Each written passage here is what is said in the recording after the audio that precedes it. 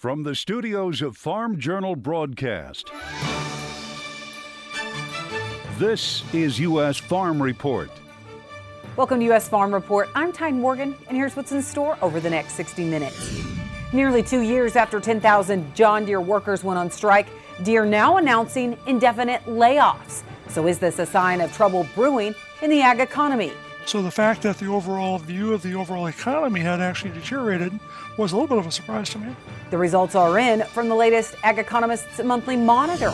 Well, combines are hitting the field and yields are surprising. Our corn has been anywhere from 210 to 240, which, like I said, is probably 20 or 30% above normal and on track to be one of our best years ever.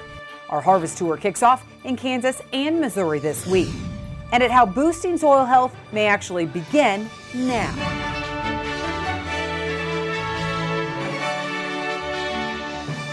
U.S. Farm Report, presented by Pioneer. What's next happens when the name on a cap matches the power of one's purpose. Pioneer. What's next happens here. Now for the news. John Deere announcing it's laying off more than 200 workers from its Harvester Works location in East Moline, Illinois. The company says it notified workers on Wednesday about the decision to cut 225 jobs. Currently, it has around 2,300 employees. In a news release, the company is saying, quote, although John Deere has hired hundreds of employees in the Quad Cities in recent years, the company has consistently stated that each Deere factory balances the size of its production workforce with the needs of individual factory to optimize the workforce at each facility, end quote. It comes at a time when the latest Association of Equipment Manufacturers report shows that combine sales are actually up almost 32% compared to last year. The cut's being called an indefinite layoff, and they go into effect on October 16th. The news coming on the heels of Detroit car makers announcing more layoffs that they blame on fallout from the United Auto Workers strike. General Motors idling a plant in Kansas City with 2,000 workers because they don't have the auto parts to work with. Jeep and Chrysler say it expects to lay off more than 300 workers in Ohio and Indiana.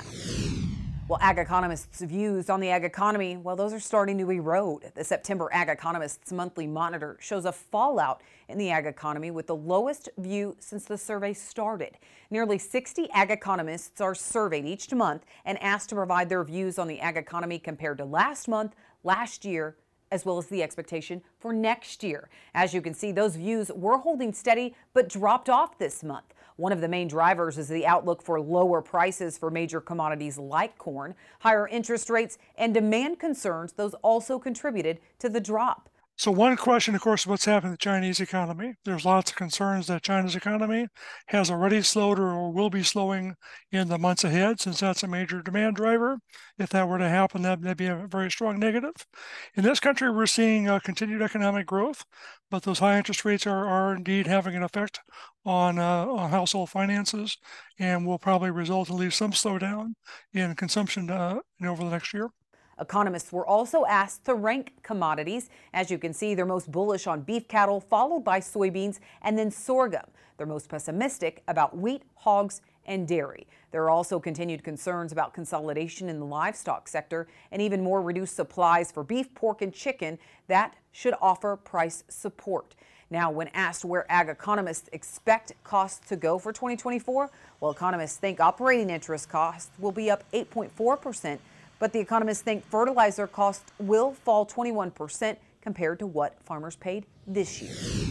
This week, the Federal Reserve announcing it would be holding its benchmark lending rate steady, with officials waiting for more information to see how previous rate hikes impacted the economy. The decision comes as the U.S. is facing new financial hurdles. That's including a United Auto Workers strike. Along with that, gas prices are hitting record highs for the year, impacting everyone from commuters to farmers. Input costs are through the ceiling. My risk exposure is through the ceiling. It's a risky, scary time. Last year, we put out $31,000 in fuel. I'm scared to even imagine what it's going to be this year. And there's also the possibility of a government shutdown.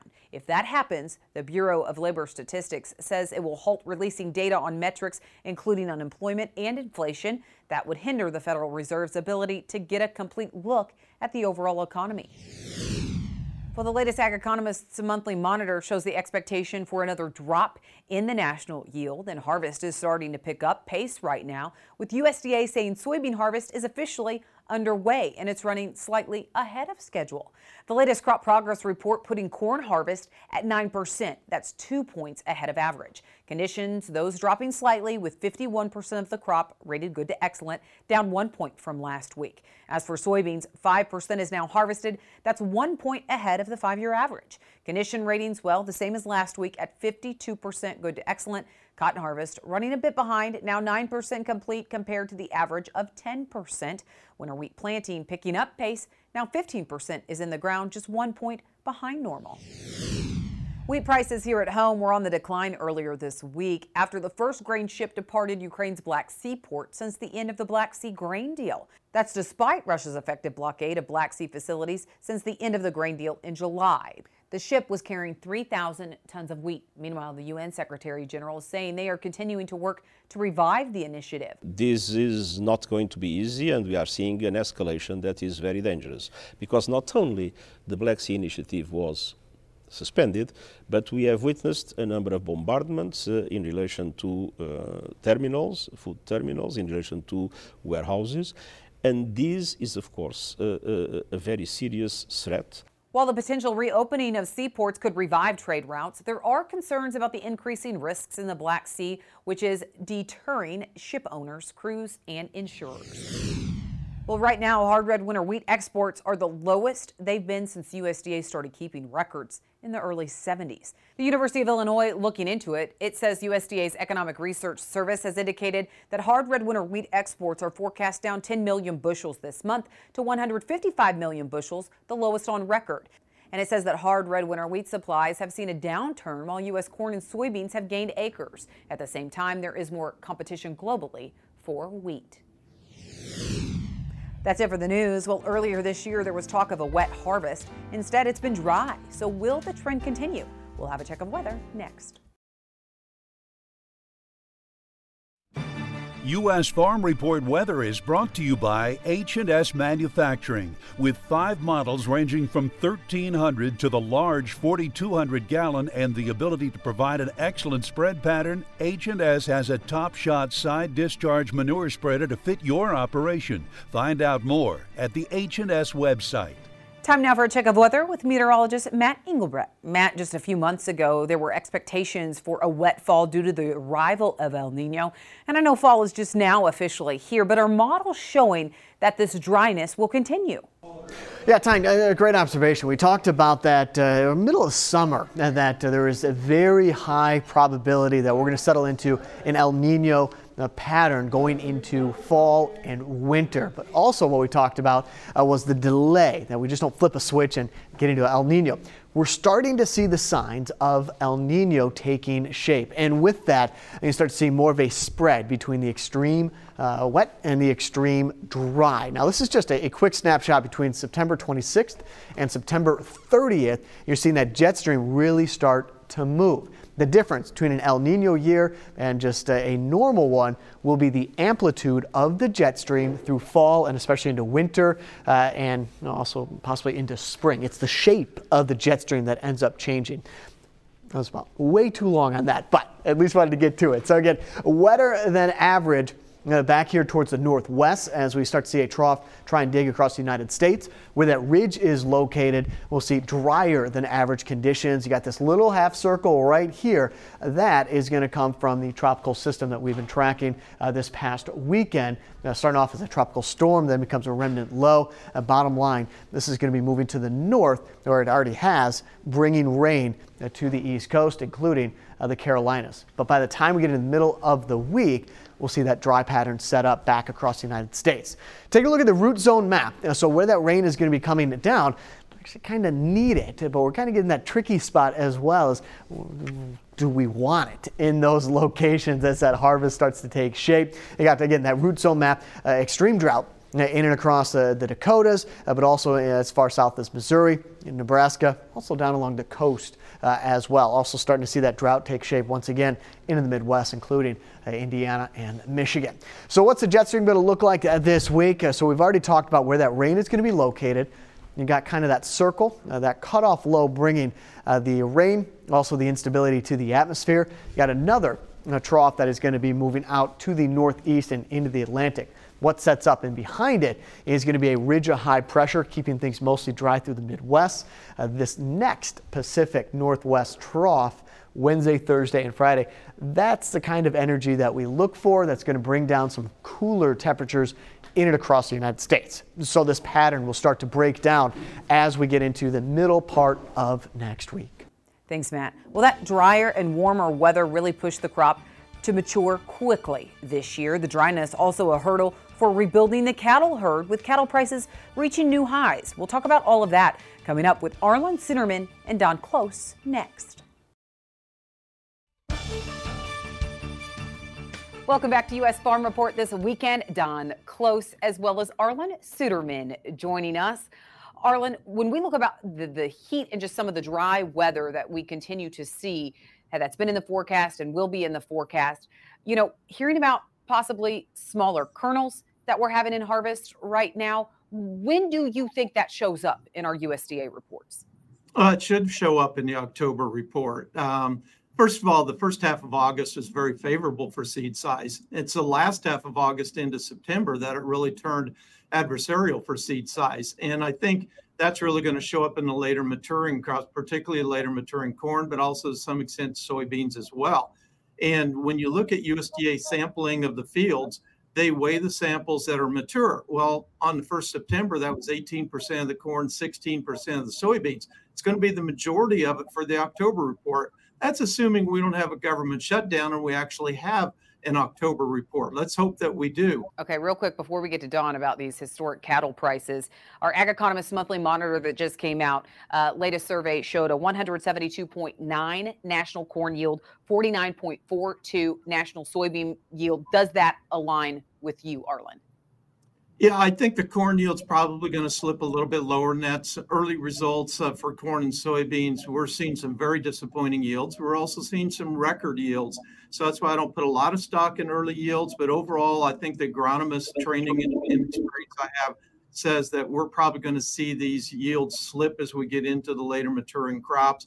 And soybeans below 50, corn right around that 170 area, maybe even a little bit lower, but I'm not ready to say that yet.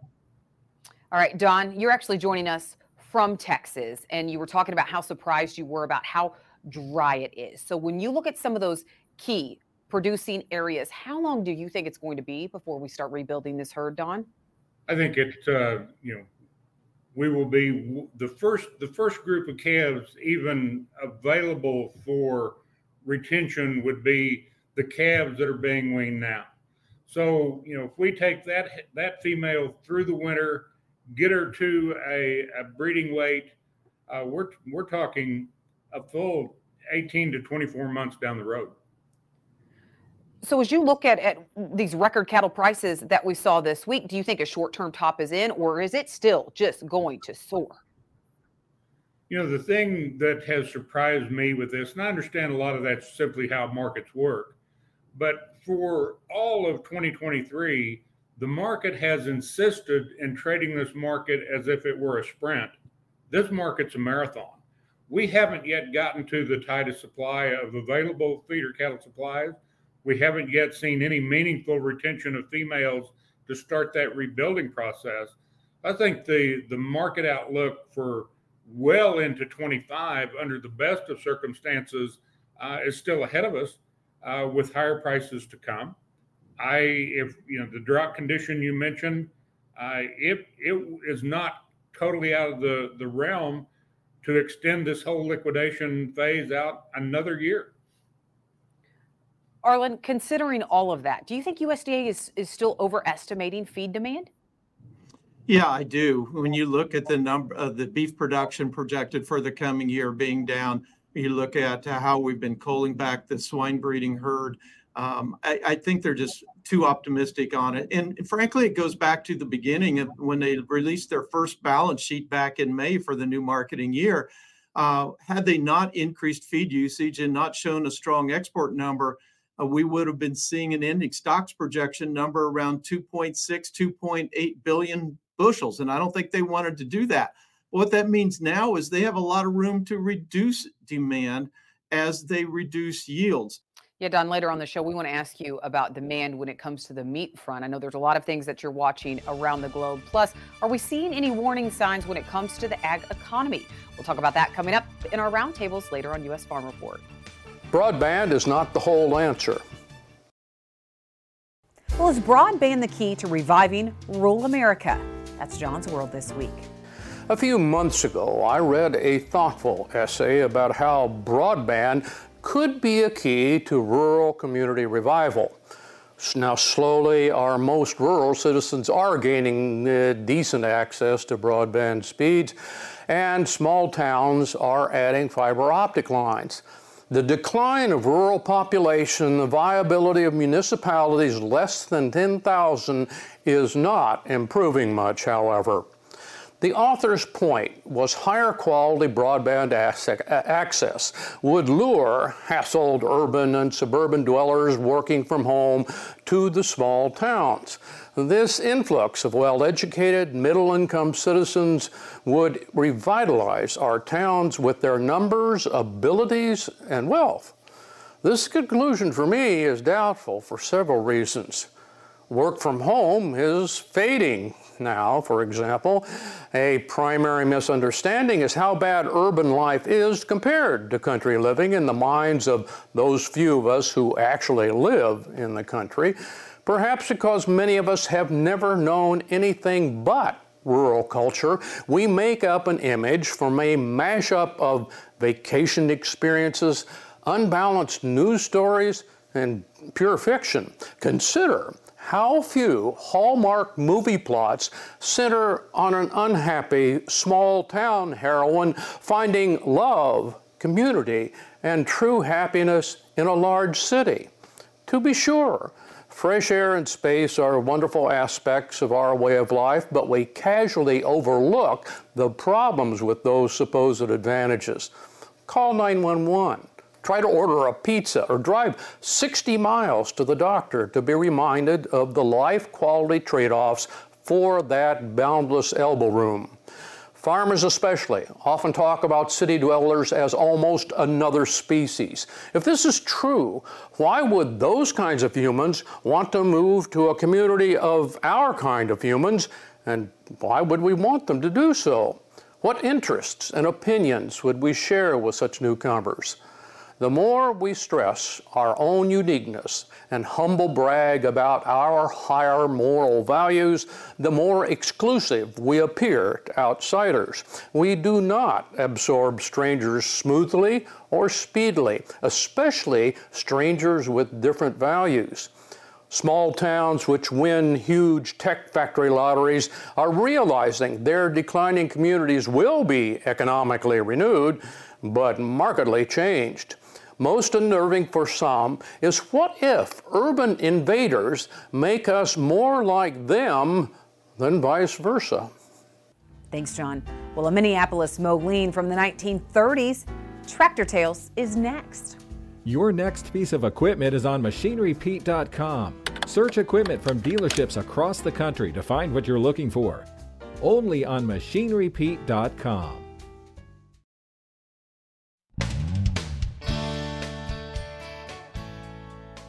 Hey, welcome back to Tractor Tales, folks. If you're a Mini Mo fan, this week's for you. We're going to Oklahoma to check out a 1937 ZTU.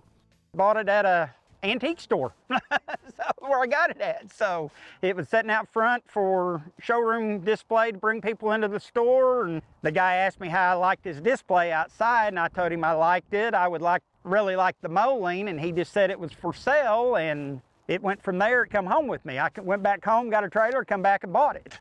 As you see, it's the way I bought it. I didn't do anything to this tractor. It was restored almost, I think they told me almost 40 years ago. It's still in good shape. It runs good. Starts right up, lights work, everything works on it. Nice parade tractor to plow with. I had to plow day, and I plowed with it last year. I have a Moline 2-bottom plow for it, and we plowed with it last year. Learned to drive on my grandpa's beef farm all raking hay, and just have always liked them and enjoyed them. They're easy to work on. They don't eat, so they're I just enjoy them. They're just soothing to work on, calming down. I could sit on this thing all day long now and sit in here and plow this and never crawl off of it. Just calms your mind and just listen to everything. It's just peaceful. So. Well, coming up next, we're hitting the fields for an early look at harvest. We're off to Kansas and Missouri, where the yields are surprising. We'll tell you why next. U.S. Farm Report is produced and distributed by Farm Journal Broadcast.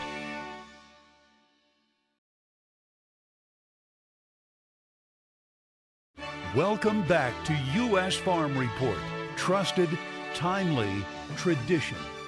Well, 2023 has been another challenging season in states like Kansas and Missouri that faced widespread drought. But for pockets, farmers are pleasantly surprised. Michelle Rook kicks off our I-80 Harvest Tour this weekend.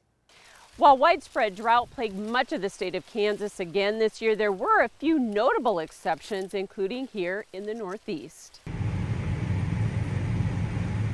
Ken and Brad McCulley feel very fortunate this season. In a year where nearly 70% of Kansas is under D1 to D4 drought, they're seeing the results of some timely rains. We had a dry spell early, like in June, and the end of June into July, we had 5 inches of rain in June, 5 inches in July, and then not quite 5 in August. However, they say they're the exception, and you don't have to go very far before the drought and heat are evident. It's pretty close to ideal right here, but west and south of us, it's not near that well off. They're really hurting for moisture. The pattern's changed a little bit, but right now it's gone back to they're dry in central and northwest Kansas. As the combines roll through McCulley's fields, they're not finding the corn they did last year, but still are above APH, so they're pleased. We started on some of our better ground, and the yields were 220, 230, even a little better than that in places. And we went to some of our worst ground and still hitting the close to 200 mark in places. And while the drought has cut statewide corn yields in Kansas again this year, the average may be above 2022. I don't think it'll be down from last year, because last year was pretty low. We were down in the 500 million bushel, and I think we'll be up in closer to 6 maybe. He says they did find some tar spot in the corn, but it came so late it may not have hurt yields or test weights, which are running 58 to 60 pounds. And the corn won't need much drying as maturity was pushed by the heat. Our moisture level in the corn right now is 17 to 19%.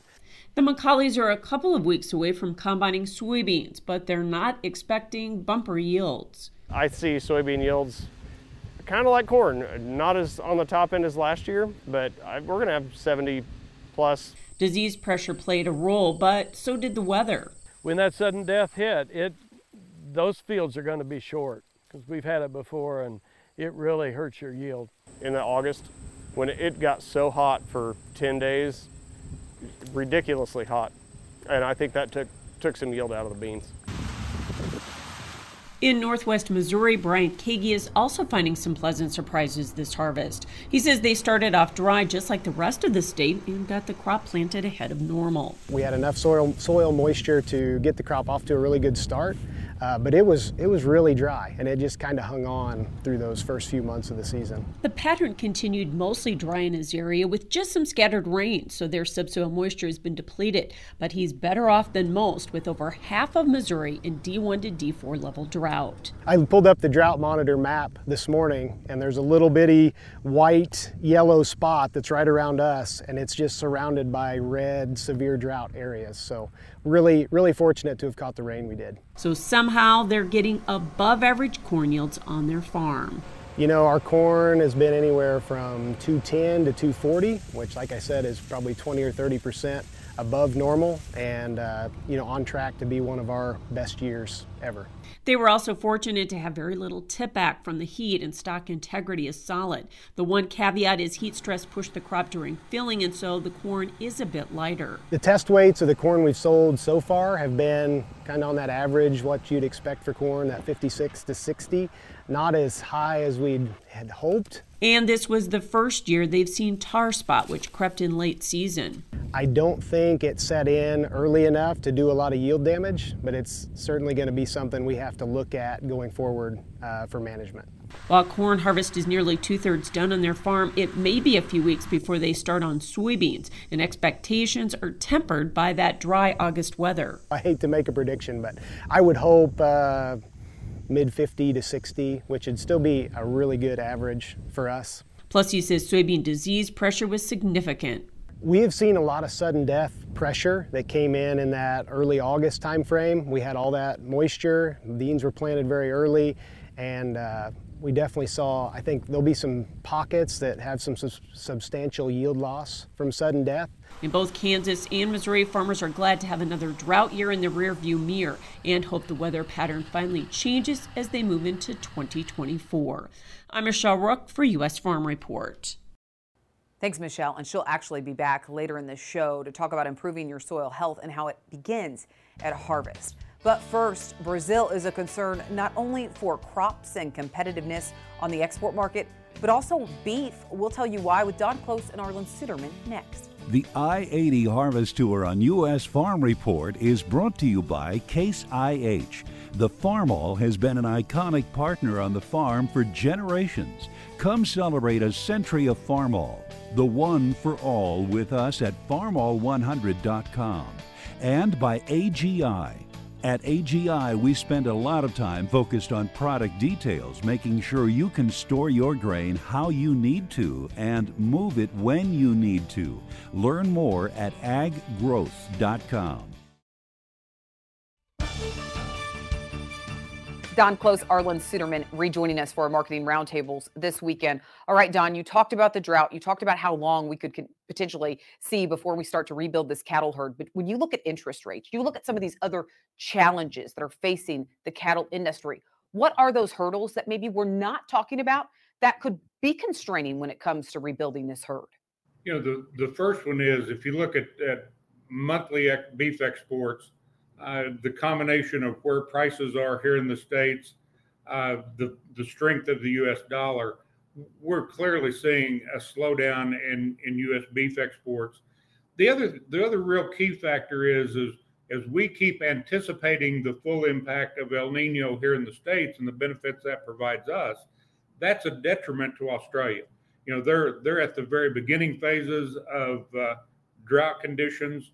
After several years of extremely aggressive prices and herd rebuilding, they're now entering that liquidating phase.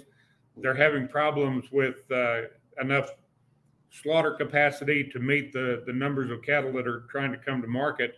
That's increasing their exports, specifically to China. That in turn is causing a slowdown of beef exports from Brazil to China. I think when we see a very one-sided view of the incredible beef market that we have here in the States right now, the global market's just not in that position. Well, Don, you mentioned El Nino. Arlen, if we do see more favorable weather for next growing season than we saw this growing season, I mean, yields are impressive considering the challenges that we saw. But if we do see more favorable weather, yet the demand picture doesn't change for corn, what do you think that could do for prices next year? Well, that's kind of a mixed story right now as we look at El Nino, because here for the United States, we would anticipate big yields. We anticipated big yields this year, but that transition was slow to come about and left us dry. But if we continue into next year, which the models are currently showing, we would anticipate yields well over 180 bushels per acre, maybe 182, 183 at a time when we have reduced herd size in order to utilize that corn. So that's a problem on the demand side. We have Brazil that's got a big crop this year. But I think if there's opportunities out there on the corn market, it goes down to the fact that we tend to see a late start to the rainy season in Brazil when we have an El Nino, and we tend to see an early end to it. That doesn't really slow down soybean production, but it does tend to put significant risk on safrinha corn production, which is their big corn crop. Well, Brazil definitely creating a lot more competition in the grain space when it comes to exports. But Don, they are really getting aggressive when it comes to beef production too. Yes, they are. And I think that will continue. we need to keep in mind that we're talking different qualities of beef designated to not only different countries, but different markets within those countries. I'm comfortable with where we're at with that. I don't see a lot of pressure to the U.S. market from growth in Brazil at this point in time. All right, so if you're talking to cattle producers today, looking at this impressive market, looking at some of the watch-outs and the hurdles ahead, what is your advice, Don? The number one advice I have, as I said earlier, I think there's still room to the upside in this market. Where I do have concerns is that you look at the prices that we're seeing for replacement cattle. There's certainly at today's levels hedgeable opportunities, and with the risk that is inherent not only from these price levels, but with just so much noise in the domestic and global market, if a customer is not willing to go into this market with a full risk management plan in place, I would discourage him from getting in at all. All right, Arlen, as harvest picks up pace, seeing an open window for that, what is your advice for producers right now? Yeah, it's really going to come down to basis, and that's going to vary quite a bit. With the problems in the Mississippi and the Panama Canal, we may see more of a pull to the Pacific Northwest. So the Dakotas, Minnesota may see some more opportunities for basis there, whereas the river markets along the Mississippi may see weaker basis and more problematic there. But if you see some good basis opportunities, you need to be looking at that flat price opportunities. If those basis opportunities are weak, then you look at some more deferred possibilities. Overall, I think we saw some fairly aggressive pricing early on from some of the higher price, advanced pricing. So the farmer's not real anxious right now. And I think any sales that he makes are generally with deferred payments after the first of the year into the new tax year right now. All right, Arlen, Don, thank you so much for joining us. We need to take a quick break, and then we'll have much more right here on U.S. Farm Report. U.S. Farm Report is brought to you by Smart Nutrition. Experience the latest, most efficient system for delivering sulfur and phosphate to meet your crop's needs with Smart Nutrition, MAP plus MST. Learn more at smartnutritionmst.com. As the combines start rolling across the country, farmers are focused on taking this year's crops off the land. But there are some farmers who are also focused on planting crops in the fall to help them flip their soil. Farm Journal's Michelle Rook is back again to show us how. As farmers move into the fall harvest season, it's a great time to start thinking about improving soil health, including implementing cover crops. SDSU soil specialist Anthony Bly is also a farmer that's used soil health practices for 30-plus years. He says there are various late-season cover crops farmers can plant depending on their goals and climate. We have to think about where we're at as well, what latitude we're at, and how much time we really have left to work with. He says for farmers in a corn-soybean rotation, it's a little more challenging to get a cover crop planted, but they can look at winter annual grasses like wheat, winter triticale, and cereal rye. Rye would be an awesome cover crop to fly in on corn at physiological maturity, catch some rain. Rain is very important. That grain can germinate on the soil surface and will be there next spring. And what a great tool for managing water. Bly planted 12-way mix on his own farm. I have brassicas in there, I have legumes in there, I have a few warm seasons, just a couple. 2 of the 12 are warm season, but predominantly all the rest are cool season species in the mix. And I've got every one of them in there for diversity. Checking his fields prior to the harvest, Bly sees firsthand the benefits of his soil health system, including below-ground activity like night crawlers. The biological life is cycling the crop residues, and that's a great thing because we know with that cycling there's nutrients that become available for the following crops. The Conservation Technology Information Center is providing technical assistance to farmers participating in the Farmers for Soil Health program in Wisconsin, Minnesota, and South Dakota. The program is devoted to increasing the usage of cover crops on corn and soybean acres. We are educating and will help to implement in any way that we can, and that means mainly information.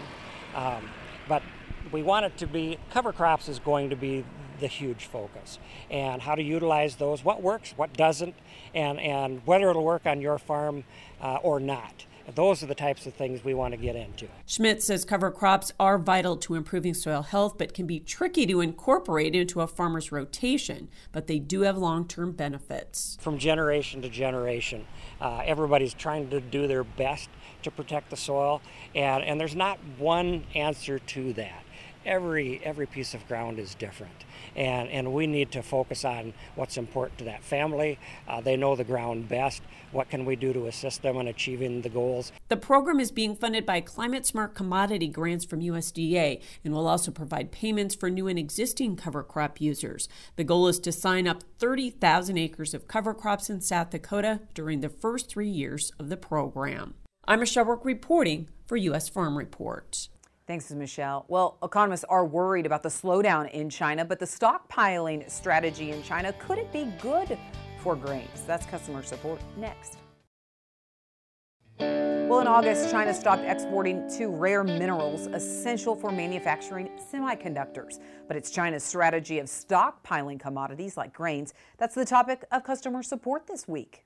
From Tracy Lockwood in Lanford, Pennsylvania. We frequently talk about China's stockpiling of grain. In light of supply chain problems, inflated prices, and expected food shortages, what are we doing to ensure that the U.S. has its own stockpiles? Do we have a strategic supply of food somewhere? Should we? What plans do we have in place to shore up this country's food security? Now, this question is from much earlier in the year, so some of this stuff has gotten better, like the supply problems. When talking about stockpiles, many picture huge granaries or literal piles. Chinese stockpiles, like all Chinese numbers lately, have a large margin of error, but are mostly owned by the government, we think. We really do have our own reserves almost completely in private hands, except for some dairy products. Think back a few days to the widely anticipated World Agricultural Supply and Demand Estimates, or WASDE report, which remains the topic of much discussion. This report gives very accurate inventories of grains, meat, and milk for the world and for the U.S., since those are commodities that can be stored for reasonable periods. The last column is the ending stocks for the marketing years for the U.S. This is essentially our stockpile, owned by grain merchandisers, processors, or producers themselves. While some worry about ample supplies for future disruptions, farmers look at them as burdensome surpluses which push prices down. The ratio of ending stocks to use is another measure of our cushion. Note that the historically critical food grain, wheat, has the highest relative stocks. Another factor is the commodities which can be stockpiled are raw ingredients, animal feed, or fuel inputs. Farmers who complain consumers think food comes from a supermarket don't get their own supper from their grain bin after all. In fact, about 3/4 of our actual food is considered ultra highly processed. The U.S. produces 90% of our own domestic consumption. Some catastrophe overseas could interrupt banana supplies, but we'll sure have plenty of bread, meat, and milk. Finally, it is a cold comfort to acknowledge that the U.S. consumers are wealthy by global standards, so food shortages will hit poor nations hardest. We can just buy more. Food security in the U.S. is not about supply, but it's about distribution. Thanks, John. Well, in the past 20 years, suicide rates increased by almost 50% in rural areas. The statistics are staggering. That's next. Well, it's a heavy topic to end the show with, but an important one this weekend. September is Suicide Prevention Month. But did you know that the rate of suicide among farmers is 3.5 times higher than the general population? It's true, and something that is a sign of the daily stress within farming. Stephanie Weatherly is Chief Clinical Officer for Psychiatric Medical Care, a company that provides mental health services specifically to rural communities. They're in 130 rural hospitals today, and she says the stigma surrounding mental health is still there. Between 2000 and 2020, suicide rates increased 46% in rural areas compared to 27.3% in metro areas. according to the CDC. So we see a higher rate of suicide in rural communities. 45% of farmers and rancher suicides in the last 15 years were committed by people age 65 and older. Weatherly says there are subtle signs to watch to recognize when someone's in trouble. That includes an increase in short-term illnesses, chronic illnesses, or simple changes in someone's routine. Another sign on farms could be someone who has more accidents on their farm more frequently. She says if you notice any of these, say something, because having those conversations can help. We know that 80% of people who suffer from depression can go into total remission. So in other words, if you are struggling with depression, you can get better.